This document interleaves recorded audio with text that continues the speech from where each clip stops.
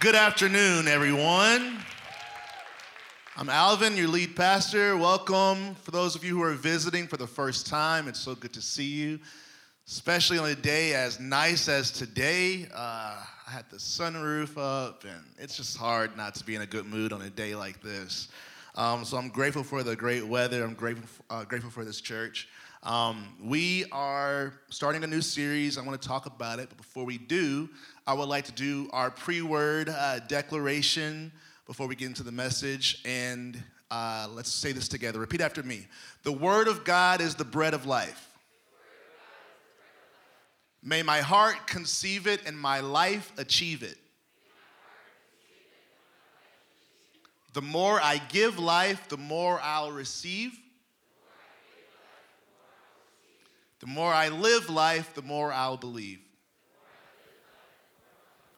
In the name of Jesus, amen. All right. The theme for 2021 for our whole year is I'm a life giver. I'm a life giver is the theme of the year. And what we're doing during this whole year is we're unpacking what that role means, what that means to be a life giver. We covered already that as Christians, we are the light of the world, according to the words of Jesus, our Lord.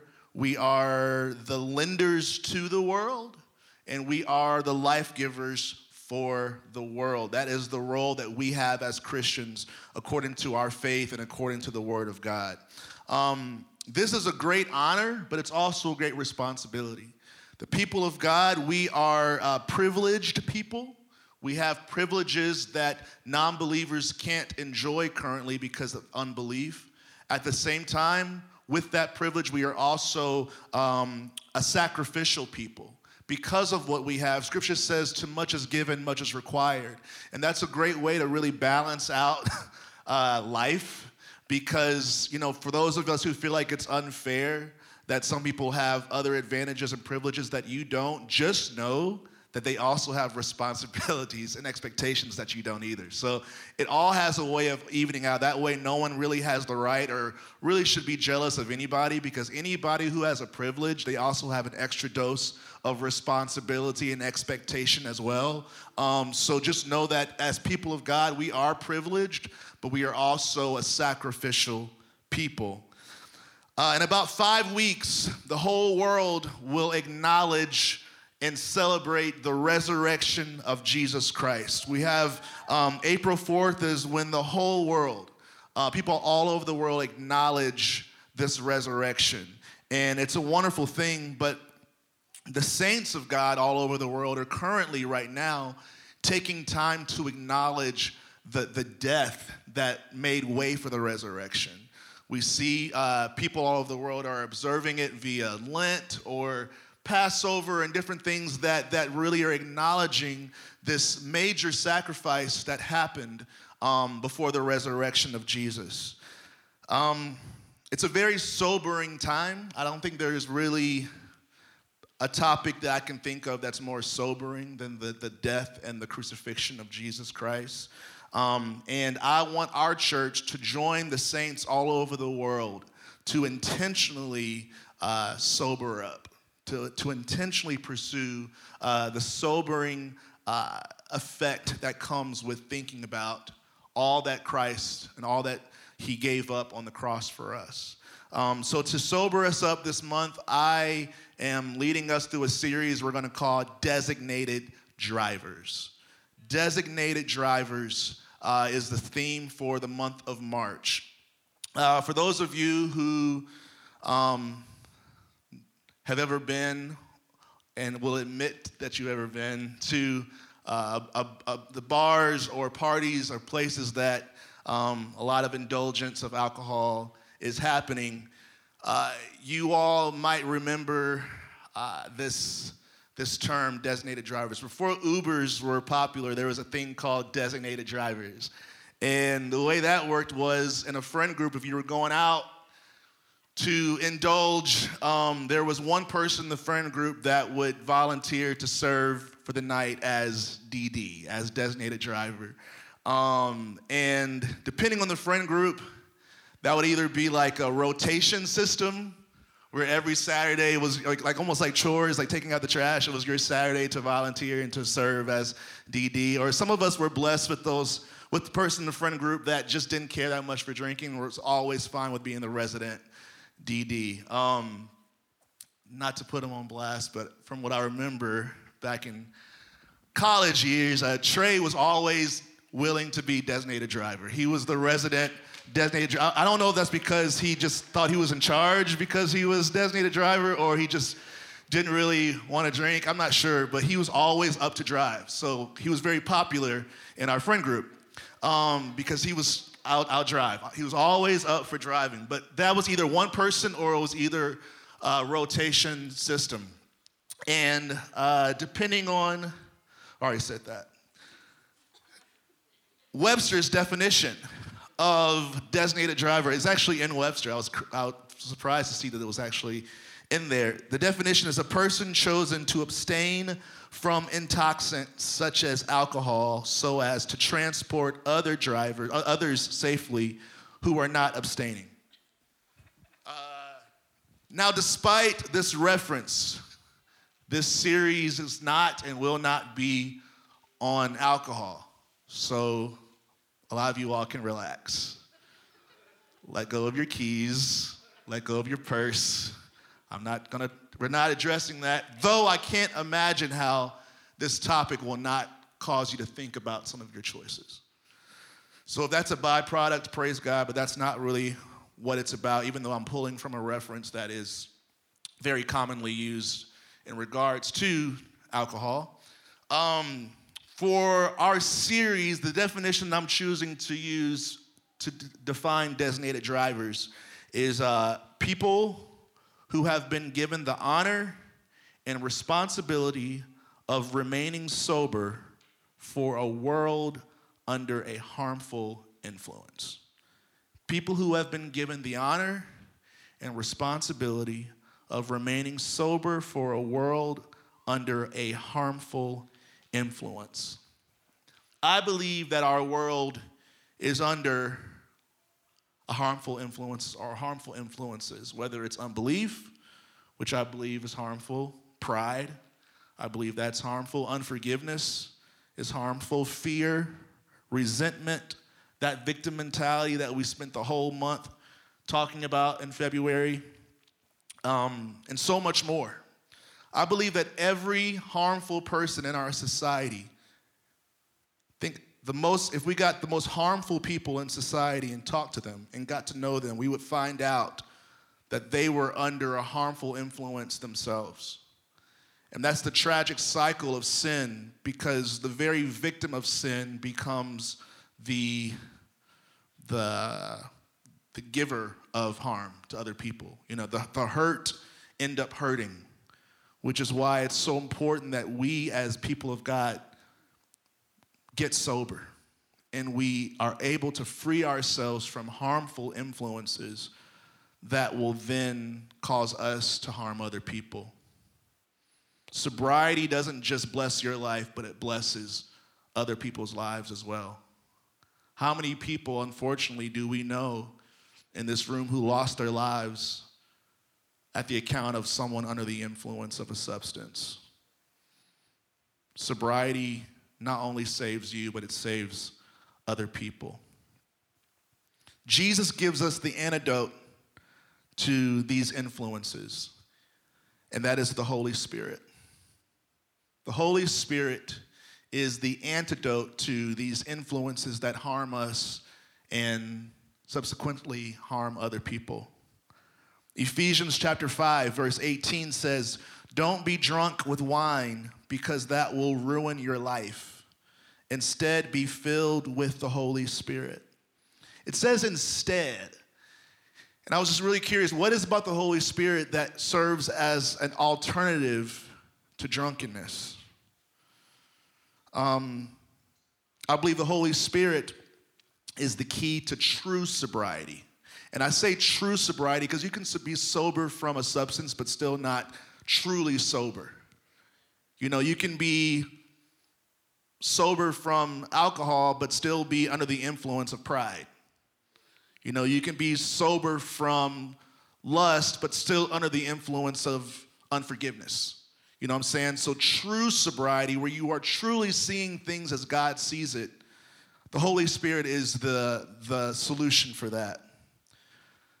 Now, when I talk about it, this is not a discredit to 12-step programs and rehabilitation centers. In fact, I believe that those are actual tools that help people come to Christ. I know so many people that prior to AA were so closed off to the gospel because so much of 12-step programs, I believe, are actually derived from the counsel of Christ. People are so much more receptive post 12-step programs to receiving Jesus because so many of the principles are in agreement.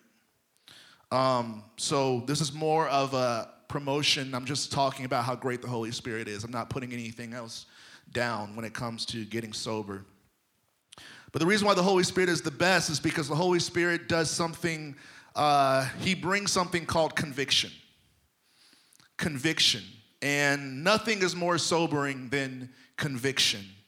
The definition in Webster of conviction is the act or process of finding a person guilty of a crime, especially in a court of law, a strong persuasion or belief, the state of being convinced, the act of convincing a person of error or of compelling the admission of a truth, or the state of being convinced of error or compelled to admit the truth. Some of us have heard the phrase before, usually by a wife or a mother or a sister or a girlfriend, even though I know men say it too. But you're not sorry, you're just sorry you got caught. And this is a half truth, but it's also half not true, because I believe that it does take getting caught for some people to be truly sorry, but it doesn't mean they're not sorry. It doesn't mean they weren't sorry. Conviction is when you realize that you're guilty. And there's something that really produces sobriety from that. And for many of us, it takes getting caught to truly reach conviction. We must always be open to conviction. We must always be willing for God to show us ways that we're guilty of something to sustain sobriety. I don't think we should ever graduate from being convicted. We should always be open, because that's the key to constant sobriety. Sobriety is also not sadness, just so we know. Like, you can be convicted and still not, I should say this, sobriety does not mean, it doesn't mean that you're sad. Let me explain. Like, for instance, the designated driver thing. The designated driver doesn't mean that he's going to have a bad time or she's going to have a bad time. She still can go out. They're still going out with their friends. They're just not having fun at the expense of the trust that's been given to them. When you're sober, you can still have fun, but you still are holding on to the fact that you've been trusted with a responsibility. You can have fun and not be irresponsible. Fun and irresponsibility should not be synonymous. The Holy Spirit is the one who teaches us how to live in sobriety, live in conviction, and still have a joyful and fun and good life. Remember, fun does not mean that you have to be under the influence. A lot of times, I think a lot of people heard my parents prophesy or tell about how they would receive prophecies that our church was going to be a lot of fun. And my dad would say, man, I wasn't used to associating church with fun. And I was always surprised to hear that our church was going to be this fun church. This was years before we started.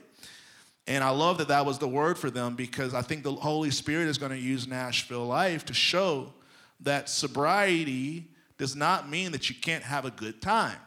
It just means that we're having a good time holding on to the trust and the responsibility that God has given us for this world. That's what it means, in my opinion, to be the designated driver. You're still, notice the designated drivers are still out there. They're still going out. They're still with people who are under the influence, but they just know their role. Trey was still going out with us, but he just knew his role was to get us home safely. So when it comes to being designated drivers for the world, we're still in it. We're still around it, but we just know our responsibility while we're out. John 16, verse 7 through 11 says, "Nevertheless, I tell you the truth." This is Jesus speaking. "It is to your advantage that I go away. For if I do not go away, the Helper will not come to you. But if I go, I will send him to you. And when he comes, he will convict the world concerning sin and righteousness and judgment. Concerning sins, because they do not believe in me. Concerning righteousness, because I go to the Father, and you will see me no longer. Concerning judgment, because the ruler of this world is judged." So Jesus has given us a helper called the Holy Spirit, and his job is to keep us convicted so that through conviction we can live the sober lives that we've been called to live, not just so that we're not having fun, but so that we can lead others safely home, which, Lord willing, is heaven, at peace with Jesus. We are called to be the people to drive and to lead people home. And this home is not this earth, because the Bible makes it very clear where this world is headed. But as we lead people home with Jesus, we must first be sober, and conviction is the key to that. The Holy Spirit does three things. It convicts the world of sin, of righteousness, and judgment. So the first one is being convicted of sin means being aware of our need of a Savior. That's all that means. Being convicted of sin is realizing that you need a Savior. The Holy Spirit keeps us aware of our need of a Savior. That's what that means, to be convicted of sin. To realize that if it wasn't for a Savior, you would be lost. Very simple, but very profound awareness. If you don't think that you're guilty, you won't think that you're in need of a Savior. That's the danger of self-righteousness.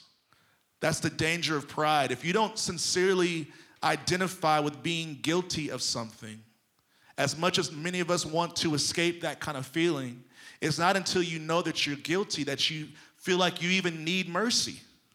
Like, think about it. The whole premise of Christianity is based on mercy. So what if you've never done anything wrong, and if you're not guilty of anything, then mercy is irrelevant to you. Therefore, repentance is irrelevant to you. And if you can't repent, then Jesus says you'll perish. Now, this is a balancing act. Everything somehow comes back to balance. Because being overly sin conscious and guilt driven is just as intoxicating as thinking that you're without sin. Sobriety is balance, because thinking that you're without sin is intoxicating. It blurs up your whole vision. But being guilt-driven and doing everything you do out of a place of guilt is just as intoxicating. Neither one is sobriety. Believing that you are without sin is not sobriety. Living in condemnation is not sobriety. Sobriety is balance, knowing that, yes, I'm guilty, but the grace of God has set me free. That's what it means to be convicted of sin. The second thing is conviction of righteousness, which is the Holy Spirit keeps us aware of righteousness. The Holy Spirit keeps us aware of righteousness. Being aware of righteousness gives you a point of reference of what right is. It's so important that we never lose our reference point of what right is. It keeps you aware of Jesus. Being aware of righteousness keeps you aware of Jesus. It keeps perfection within your sight. People with the Holy Spirit have perfection within their sight. And not the perfection that's a triggering word to some of you, the perfection that oppresses you. I'm talking about the perfection that perfects you. There is a perspective, there is a vision, there is an awareness of perfection that actually makes you better. Like when you're a musician and you see an incredible pianist or incredible symphony, and you get a glimpse of something so perfect that it inspires you to want to go home and practice. Or if you're an athlete and you see a play that just defies the laws of gravity and it makes you want to be even better at what you do. Or you're a chef and you taste that dish that was just cooked to perfection and it makes you want to get better. That's what Jesus is for us. He's that image of perfection that makes you want to do better. That's what the Holy Spirit does. That's what conviction of righteousness means. There's a conviction of what is perfect in your heart. And that conviction is what drives you to improve and improve to where you're 75 and 80 years old still saying there's still more. Having perfection in your mind is what keeps you from the deception of I've arrived and I can stop. Awareness of perfection is what keeps, no matter how many gifts of the Spirit you cross off of your list, you're still going, Father, take me to the next level. That's what the Holy Spirit does, and that keeps us sober. Number 3, the Holy Spirit convinces us that evil is defeated. A lot of times people don't know what that means. The third part of being convicted of judgment, the Holy Spirit does 3 things: convicts us of sin, convicts us of righteousness, and convicts us of judgment. Conviction of judgment means the Holy Spirit convinces us that evil is defeated. This prevents us from accepting doom and defeat for our futures. It's what helps us go through rough and even terrible times with the assurance that the authority of God is still at work. That's what the conviction of judgment affords you, to where you can go through the most evil of times, which, by the way, we're in, but yet still not lose the assurance that God is still on the throne and that his judgment and his sovereignty is still alive and well. That's what conviction of judgment provides for those who have it. It keeps you encouraged when you hear about horrible crimes or acts of hate or hypocrisy in government or in leadership. We hear these things all the time, and it can really discourage us, but we have to remember that despite what we hear, despite how evil things get, evil has already been defeated, and time will prove this. Evil has been and will be judged. God is still a righteous judge, and since he's the judge, we can lean on him and trust him. That's what conviction of judgment provides for us. This keeps us sober from hopelessness, sober from fear, from anxiety, from despair. So how does this apply to our role as the designated drivers? Designated drivers, we've got one job. You have one job, and that is be sober. That's the one job for the DD. Stay sober. 10 o'clock, stay sober. 10:30, stay sober. 11 o'clock, stay sober. 1 a.m., stay sober. That is the job of the designated driver. We stay sober so that those who are under the influence can get home safely. Scripture says that the world is blinded to the gospel. They are blind, full of pride and unbelief, declaring that God doesn't exist, and if he doesn't exist, then for whatever reason, he wants nothing to do with them. This is what intoxication looks like. They're intoxicated with unbelief, with doubt. They don't believe that God exists, and if by chance he does exist, he surely wants nothing to do with them. It's one of those things to where, he say, you can't fire me, I quit. When you're anticipating rejection, then you reject them before they can reject you. So honestly, people are anticipating God rejecting them, so they go, well, before he can reject me, I'm just going to reject him. We do that too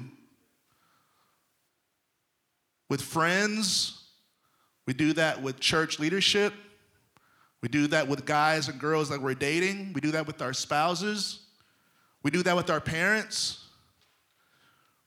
We want to protect ourselves. Before they can reject me, I'm going to reject them so I don't get hurt. These are the games that we play. And the world does this with God.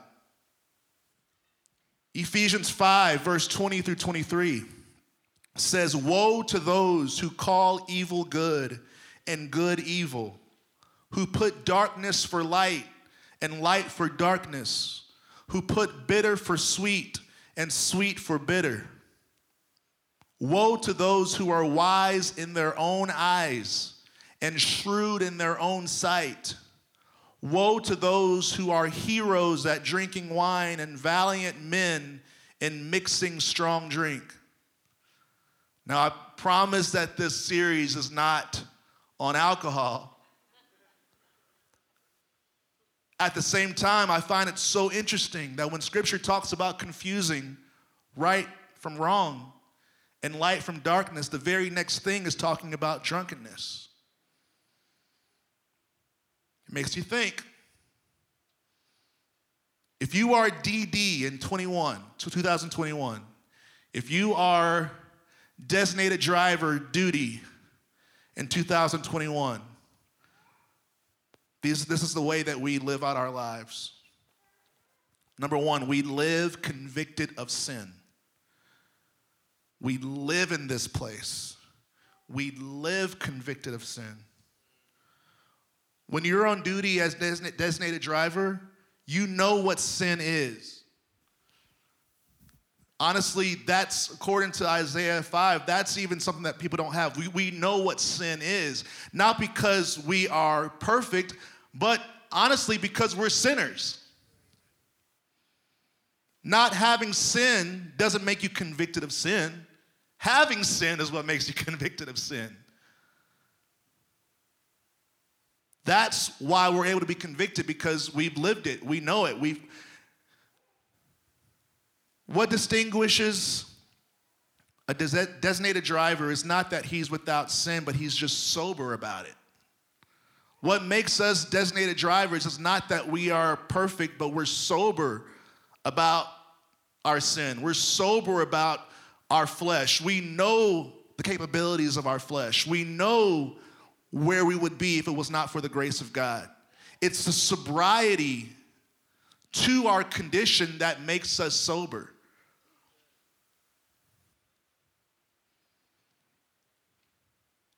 That's our greatest power. That's one of our greatest assets, is that we are sober to our condition. We know our need for help. And somehow that then makes us able to help other people. It's a really amazing concept. Number two, we live convicted of righteousness. We live in this place convicted of righteousness. Being convinced of righteousness through Christ will be a sobering influence to those around you who are confused. There are a lot of people who are confused. They're not sure what is right. And simply being convicted of what is right will be such a help to those around you who are confused. Simply knowing what is right will be a sobering influence to those who are confused. And let me tell you, a lot of people are confused. Seeing the perfection of God as something accessible, as something within reach, as something that lives inside of our hearts, will blow the minds of those with no hope, with no confidence, with no imagination that they could ever be better in their lives. There are certain people who have given up the idea that they could ever improve. They've already accepted defeat. They've already accepted that I'm just going to end up just like everybody else in my family, and it's just going to continue just like it always has for my ancestors. But knowing that Jesus, perfection is knocking on our door. Do you guys know that the Bible says Jesus is knocking at the door? Perfection is knocking at the door of our lives. And the simple knowledge of that will be mind-blowing to some of the people in your lives who feel like they have no hope that anything can get better with their lives. What sobered us up, for those of us who were sober, what sobered us up was recognizing the mercy and the grace of Jesus and then being smart enough to take it. That's all we are. We're people that heard about the mercy and grace of God, and we're smart enough to say, I'll take it. And that has made us sober, and it will keep us sober. We must stay in this place because we're going to encounter people who aren't familiar with the mercy and the grace of God, and they're going to be walking in judgment and condemnation. And it's our job to say, hey, do you know that there's a way out of this? Do you know that there is? Because they might not even know. I had a talk with a friend on Wednesday, and I shared the gospel with him. And I'm not sure, but just the way I delivered it and the way I shared it in terms of just we're all in this together and this is so practical and this is how it works. He said he had never heard that before. And just to encourage you guys, this is a guy that grew up in Nashville. A lot of you all are just convinced that since we live in Nashville, no one's not saved. You don't have to go to Africa to find people who don't know the gospel. Trust me. Don't buy into the deception of southern United States. Everybody's saved. Everybody is not saved. There are a lot of people who know nothing of the gospel. Lots. So for those of you who have convinced yourselves that there's just no way to evangelize here, I talked to a guy who grew up right in Middle Tennessee, and when I shared the gospel, he said, I've never heard it. He said, I never heard it like that. So just trust that God has given you the ability to communicate the gospel in a personal way. He was in church, so he's heard it, but the anointing of the Holy Spirit, you got to trust, guys, that God loves the people that you're talking to. Please, guys, don't forget that God, he's the one that orchestrated the conversation. So why wouldn't he give you the right words to say? Why wouldn't he give you the right way that's going to connect with them to where they can see it as something for them? Guys, this is God's idea. Please, give him some credit. Give him some credit that he has the ability to give you the words to say that makes someone go, you know what? I've heard it, but it's never clicked like that. God does this. The third thing we do as designated drivers is we live convicted of judgment, knowing that Satan is defeated. Knowing this around someone who is scared will be such a blessing to them. Knowing that Satan is defeated around someone who is addicted or ashamed or condemned, it's the best thing in the world. I'm not sure if any of you all have experienced it, but just knowing that Satan has been defeated around someone who is consumed with doubt is just such a blessing because I get to share something that I know that they didn't know. And if they did know, they forgot. And I just love how something so simple to me is groundbreaking to someone else. I don't know if you guys know the interaction that the Gentile woman had with Jesus where he compared her to a dog and she said, I'll take the crumbs. For those of us who are in Christ, our crumbs is like a feast to a non-believer. That's why I'm not budging when I say, no matter if you've been saved for 2 minutes, you are a life giver. Let alone 2 years, let alone 12 years, let alone 24 years. Guys, I'm telling you, I'm not budging. You are a life giver not because of your accomplishments, but because of the grace of God on your life. By simply believing in Jesus, your crumbs are a feast to non-believers. The very things that you think, oh yeah, I know that, are things that will change a non-believer's life. Simply knowing that evil has been defeated. I mean, we say that every day. We know that. That's groundbreaking news to most of the people in your life. Please understand what you have. Please understand that you're sitting on a feast. Please understand that you are sitting on gold. I can't stress that enough, guys. The Holy Spirit gives us things that cause us to be convinced and convicted and sober. And it will be a blessing to those around us who are still under the influence. Us simply knowing that all weapons formed against those in Christ will fail is enough to drive the most fear-induced person to freedom. There are people who are so consumed with fear, and here we are in our back pocket, we know that no weapon formed against us will prosper. I was talking to a friend the other day that said they always thought that they always considered church a rehabilitation center for the broken, and I agree. I think that's what the church is meant to be, which is why I get so loud sometimes, because currently I believe that God wants to rehabilitate the rehabilitation center. Like, we are actually the doctors and the nurses, and we are, praise God. That's what Tuesday nights are. It's like, do you know that we are actually the team that's supposed to rehabilitate others, and we need rehabilitation ourselves? Like, God is telling, we're supposed to be the messengers of be fearful, be anxious for nothing. And I'm having to tell you guys, be anxious for nothing. God is having to tell us, be anxious for nothing. Guys, we must live in this place. We've got to get this. And not only get it for like 2 hours. We've got to do whatever it takes for us to live in this place, because I guarantee you, within 24 hours, all of us will be in contact with somebody who needs the thing that we're accountable to be believing in. Everything I'm telling y'all is in context to your purpose as a life giver, as a designated driver. Guys, designated drivers have one job: stay sober. One job. Stay sober so that those around you who are not can get home safely. As long as you are sober, guys, you can be trusted with the responsibility of being a designated driver, of being a life giver, of being the salt and the light.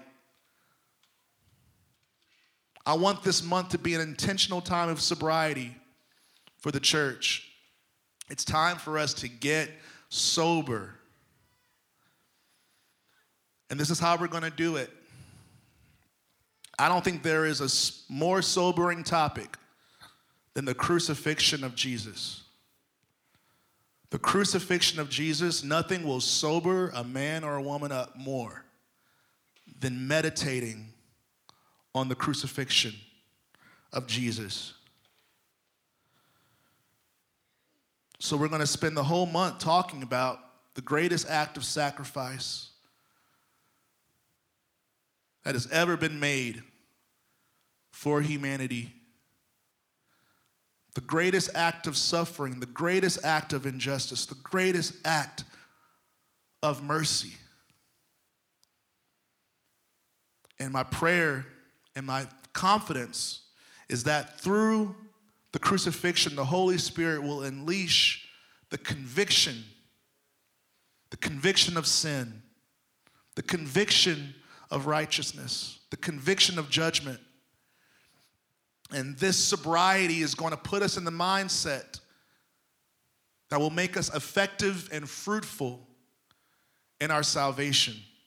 It's this sobriety that's going to put us in a place to where we're even mindful. Some of us are not even mindful of who we're inviting to church.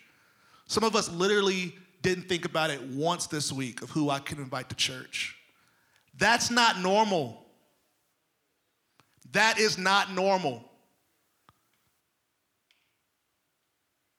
It might be a norm that we've created, but from heaven's mindset, that is not normal. Angels are going, that's kind of strange. Angels are looking, going, that's strange. They didn't think once. They didn't think once who I could invite to hear the gospel. That's what you call we're under the influence of something else. When we're sober, we're going, oh my God. You see things you didn't see before. My friend, who currently isn't a believer, just celebrated a year of sobriety. Y'all, he's like, I wake up at 5:30 in the morning. Now I'm working out with a group of men once a week, no, once a day, every day, Monday through Friday. He gets up, works out for 45 minutes at 5:30. He said, man, you have no idea what my mornings were like before I was sober. He didn't even know that he could, let alone wanted to. He's working out. He's eating totally different. Simply because he's sober. Simply getting rid of the toxins allowed him to approach life from a completely different lens. And this is not even a believer. He doesn't even believe in Jesus yet. Sobriety does incredible things. So if a non-believer is able to experience this degree of sobriety, how much more accountable should we be for having the Holy Spirit? What influences are we living under that we can go literally 7 days and not think once, who in my life have I not led to Jesus today? What are we consuming? What are we drunk with? I tell you one thing, it's not the Holy Spirit. Because the Holy Spirit will keep you in a place of conviction of sin, of conviction of righteousness, and a conviction of judgment, and a conviction to see more people know about this. I told you guys, the rehabilitation center is being rehabilitated.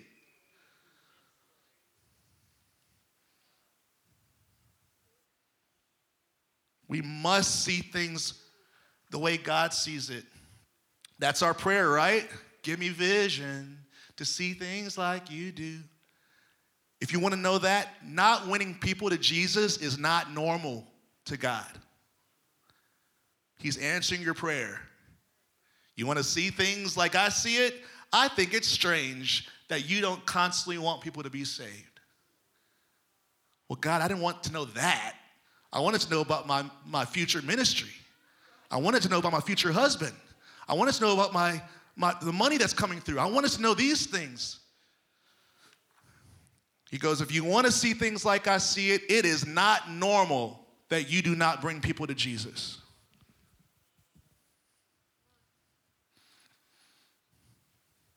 Not for sober people. It might be normal for now the ones who are drunk, it's normal for them not to care. It's normal for those who are not believers not to care.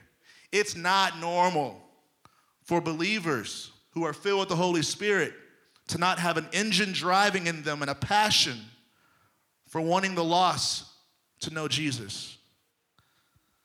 So we have to sober up so that in 5 weeks' time, on April 4th, when we celebrate the resurrection of Jesus, we can have some people with us celebrating. I believe in the next 5 weeks, if we sober up, we will actually realize that underneath all those toxins was a drive that you didn't know was there. You will realize that there is a passion that you had no idea was there. Like my friend who had no idea there was a passion for fitness in his life. He had no idea there was a passion for working out and waking up early because it was suppressed by so many toxins, so much liquor, so much weed, cocaine.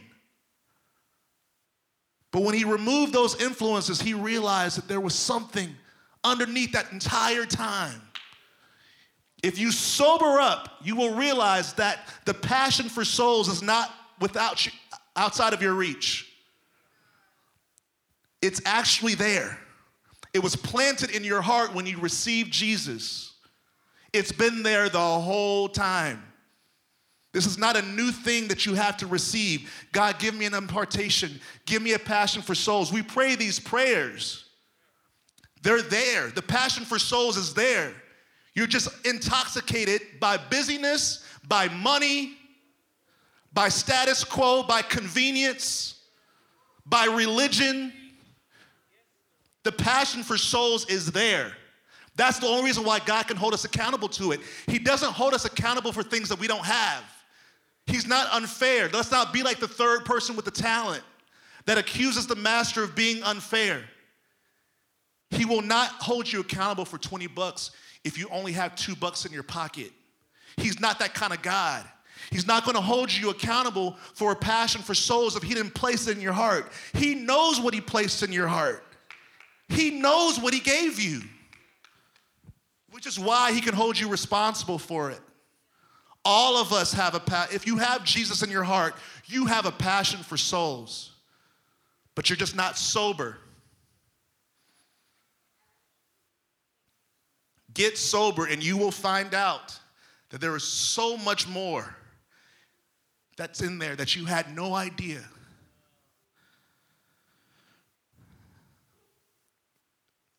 Through the crucifixion, we're going to find out that conviction of sin is found at the crucifixion of Jesus. Conviction is, when you think about the crucifixion, you will realize that conviction of sin is there. Knowing that our sin is what crucified Jesus is incredibly sobering. It is so erroneous for us to blame Judas, for us to blame the Pharisees, for us to blame the Romans. If any of us think that they're to blame for killing Jesus, we're totally wrong. It's our sin that took him to the cross. When he was on the cross, he was bearing Alvin's sin. Lord, forgive us for blaming anybody else but ourselves for the death of Jesus. The sins of the entire world, including the ones in this room, is what he bore. And that's sobering to realize that you had a hand in the crucifixion of Jesus. That will sober you up faster than a cold bucket of water.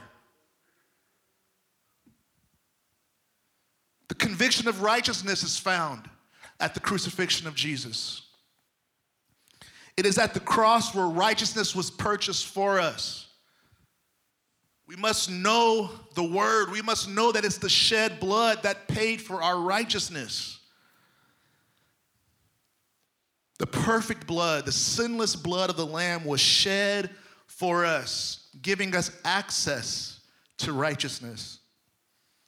When you look at the crucifixion and when you meditate on the crucifixion, it keeps you convicted of righteousness. It was given to me at the cross. Righteousness was given to me at the cross. When you see him there, when you hear about the blood that shed from his beard and from the crown of thorns and from his side, when you hear about the blood, it reminds you, oh man, that's the payment. That's how I'm able to have righteousness today. And lastly, the conviction of judgment is found at the cross. It is at the cross where the wrath of God towards us was satisfied. My friend that I talked to Wednesday or whatever day that was, he said, I'm hearing about this loving God, and growing up, I just knew about the fire and brimstone God. I was like, well, no, they're the same God.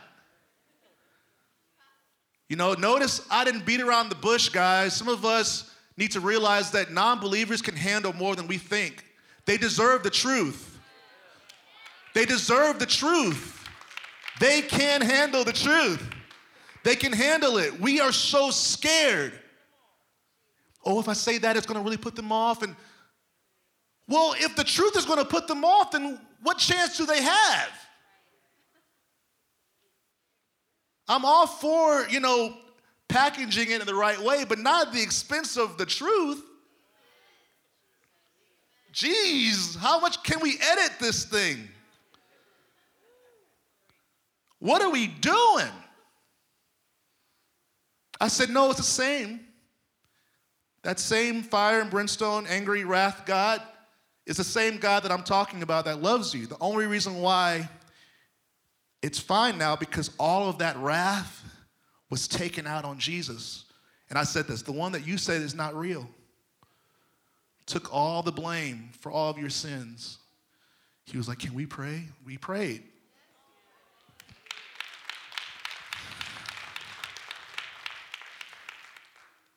Guys, the same thing that happened can happen through you.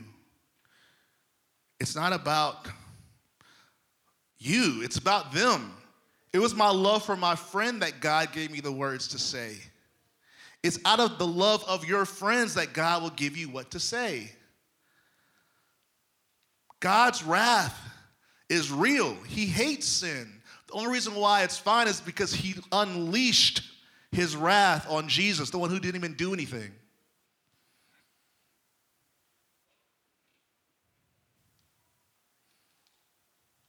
And likewise, the sting of death and the authority of Satan over humanity was taken back on that special day that we are going to celebrate globally in about 5 weeks. When you think about the crucifixion, you think, man, this was what defeated Satan. This is what defeated sin. This is what defeated hell and the grave. You can't meditate on the crucifixion and not realize that judgment has been unleashed on Satan. And that makes you feel better about your life.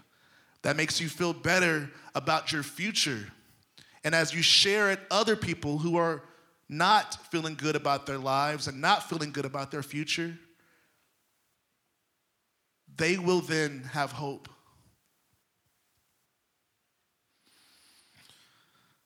The good news about the church is that we don't have to wait till April the 4th to celebrate the resurrection of Jesus Christ. We don't have to wait for the rest of the world. We can do it right now. We can celebrate right now. In fact, as designated drivers, we must celebrate this every day to keep us sober. It's actually what keeps us sober by celebrating the death and the resurrection of Jesus Christ. That's what keeps you sober.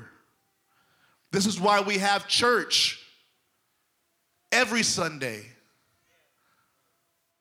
We have a culture currently that if you go to church more than twice a month, you think you're just Apostle Paul. I'm a radical believer. I've been to church 2 times this month. Guys, we've got to change the standard. Well, there's so many things that are said.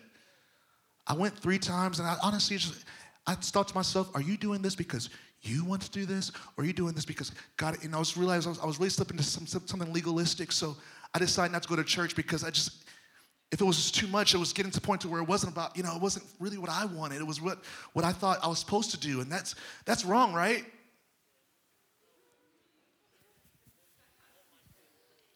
And we think we are being so deep. I've figured that out. Oh my gosh. Freedom is just, going when I feel like it.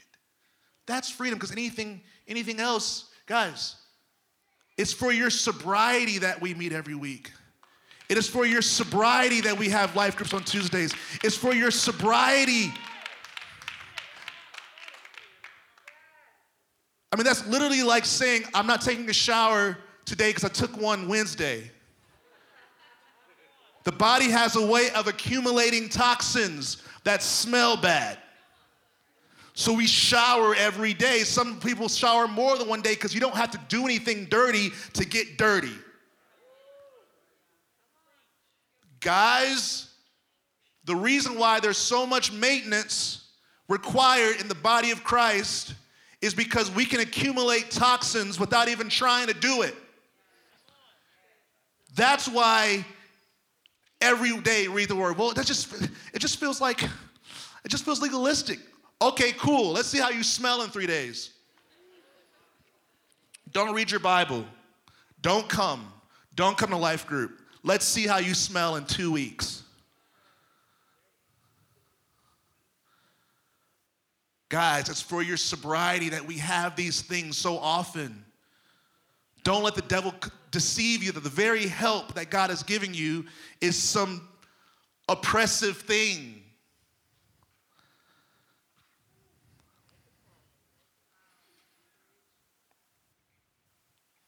If you are tired of being under the influence,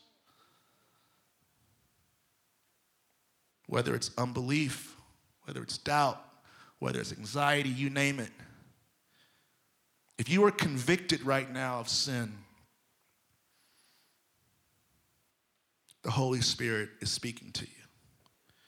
If you're convicted of righteousness, the Holy Spirit is working in you. If you are convicted of judgment, that evil has been defeated and that there is a way out, the Holy Spirit is working in your heart. If you are convicted in any of these ways, the Holy Spirit is leading you to one decision, and that is Jesus. Choose him. Start a life of sobriety today. Start a life of sobriety today. Trust me, you're not saying goodbye to fun. You're saying hello to honor and responsibility, two things that all of us were created to experience. All of us were built to experience honor and responsibility. Look at Adam. He was given honor and he was given responsibility. Nothing's changed. God wants you to experience that. Designated drivers is who we are. That's an honor position, but it's also a responsible position. We live soberly so that those under the influence can get home safely. And that's our series for this month.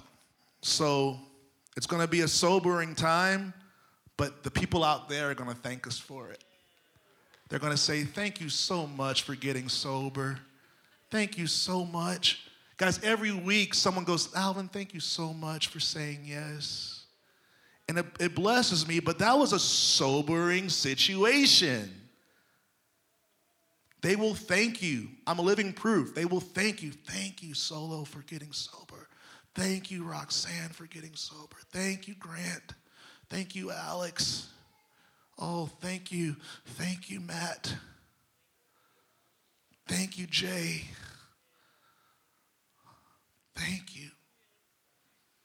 Thank you, Esther. Thank you. Thank you for getting sober. If it wasn't for your sobriety, I would have never found a way home safely. I would have still been on the street with my thumb up. Thank you for getting sober. There are thank yous that are waiting. There are thank yous that are waiting for you to choose sobriety. So let's stand and pray. Thank you, Lord. Father, I thank you for this call to sobriety. I thank you for this call to honor and responsibility. Lord, you've called us to be the ones who lay down our lives for our friends. You've called us to be the sober ones, the ones who can see and think clearly with the eyes of Jesus, with the mind of Christ, with the heart of the Father. Lord, help us to receive and to step out and use what's been given to us.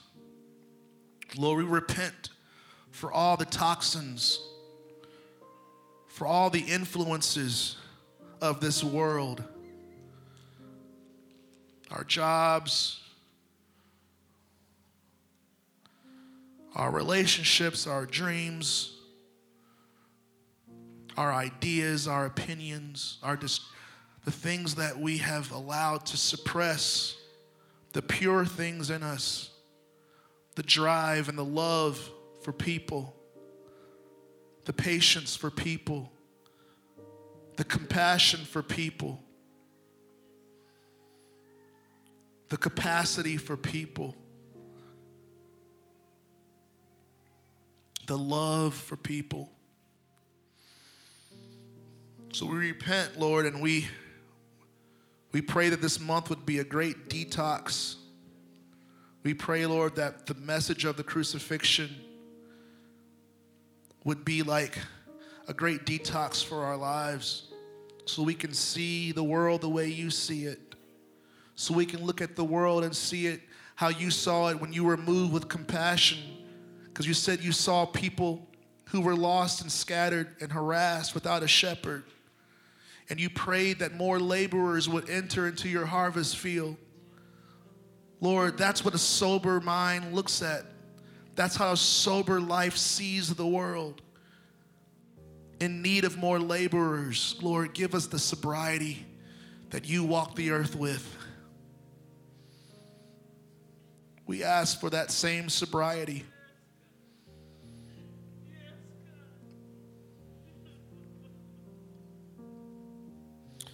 Give us that sobriety.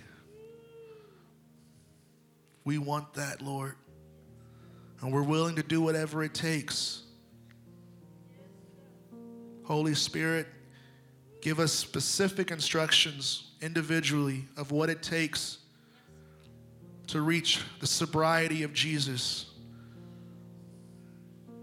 to where we look at our world and see the same thing he sees and desire the same thing he desired. So for everyone who wants the mind of Christ, for everyone who wants the influence of Jesus, who wants the seed to be planted in your heart, repeat this prayer after me. Father, in the name of Jesus, I confess that Jesus Christ is the Son of God. I believe that he died on the cross for my sins and was raised from the dead on the third day. Forgive me of my sins and make me a new person in Christ. Lord Jesus, I choose you to be the Lord of my life. Fill me with the Holy Spirit so I can live for you every day. In the name of Jesus, I pray. Amen.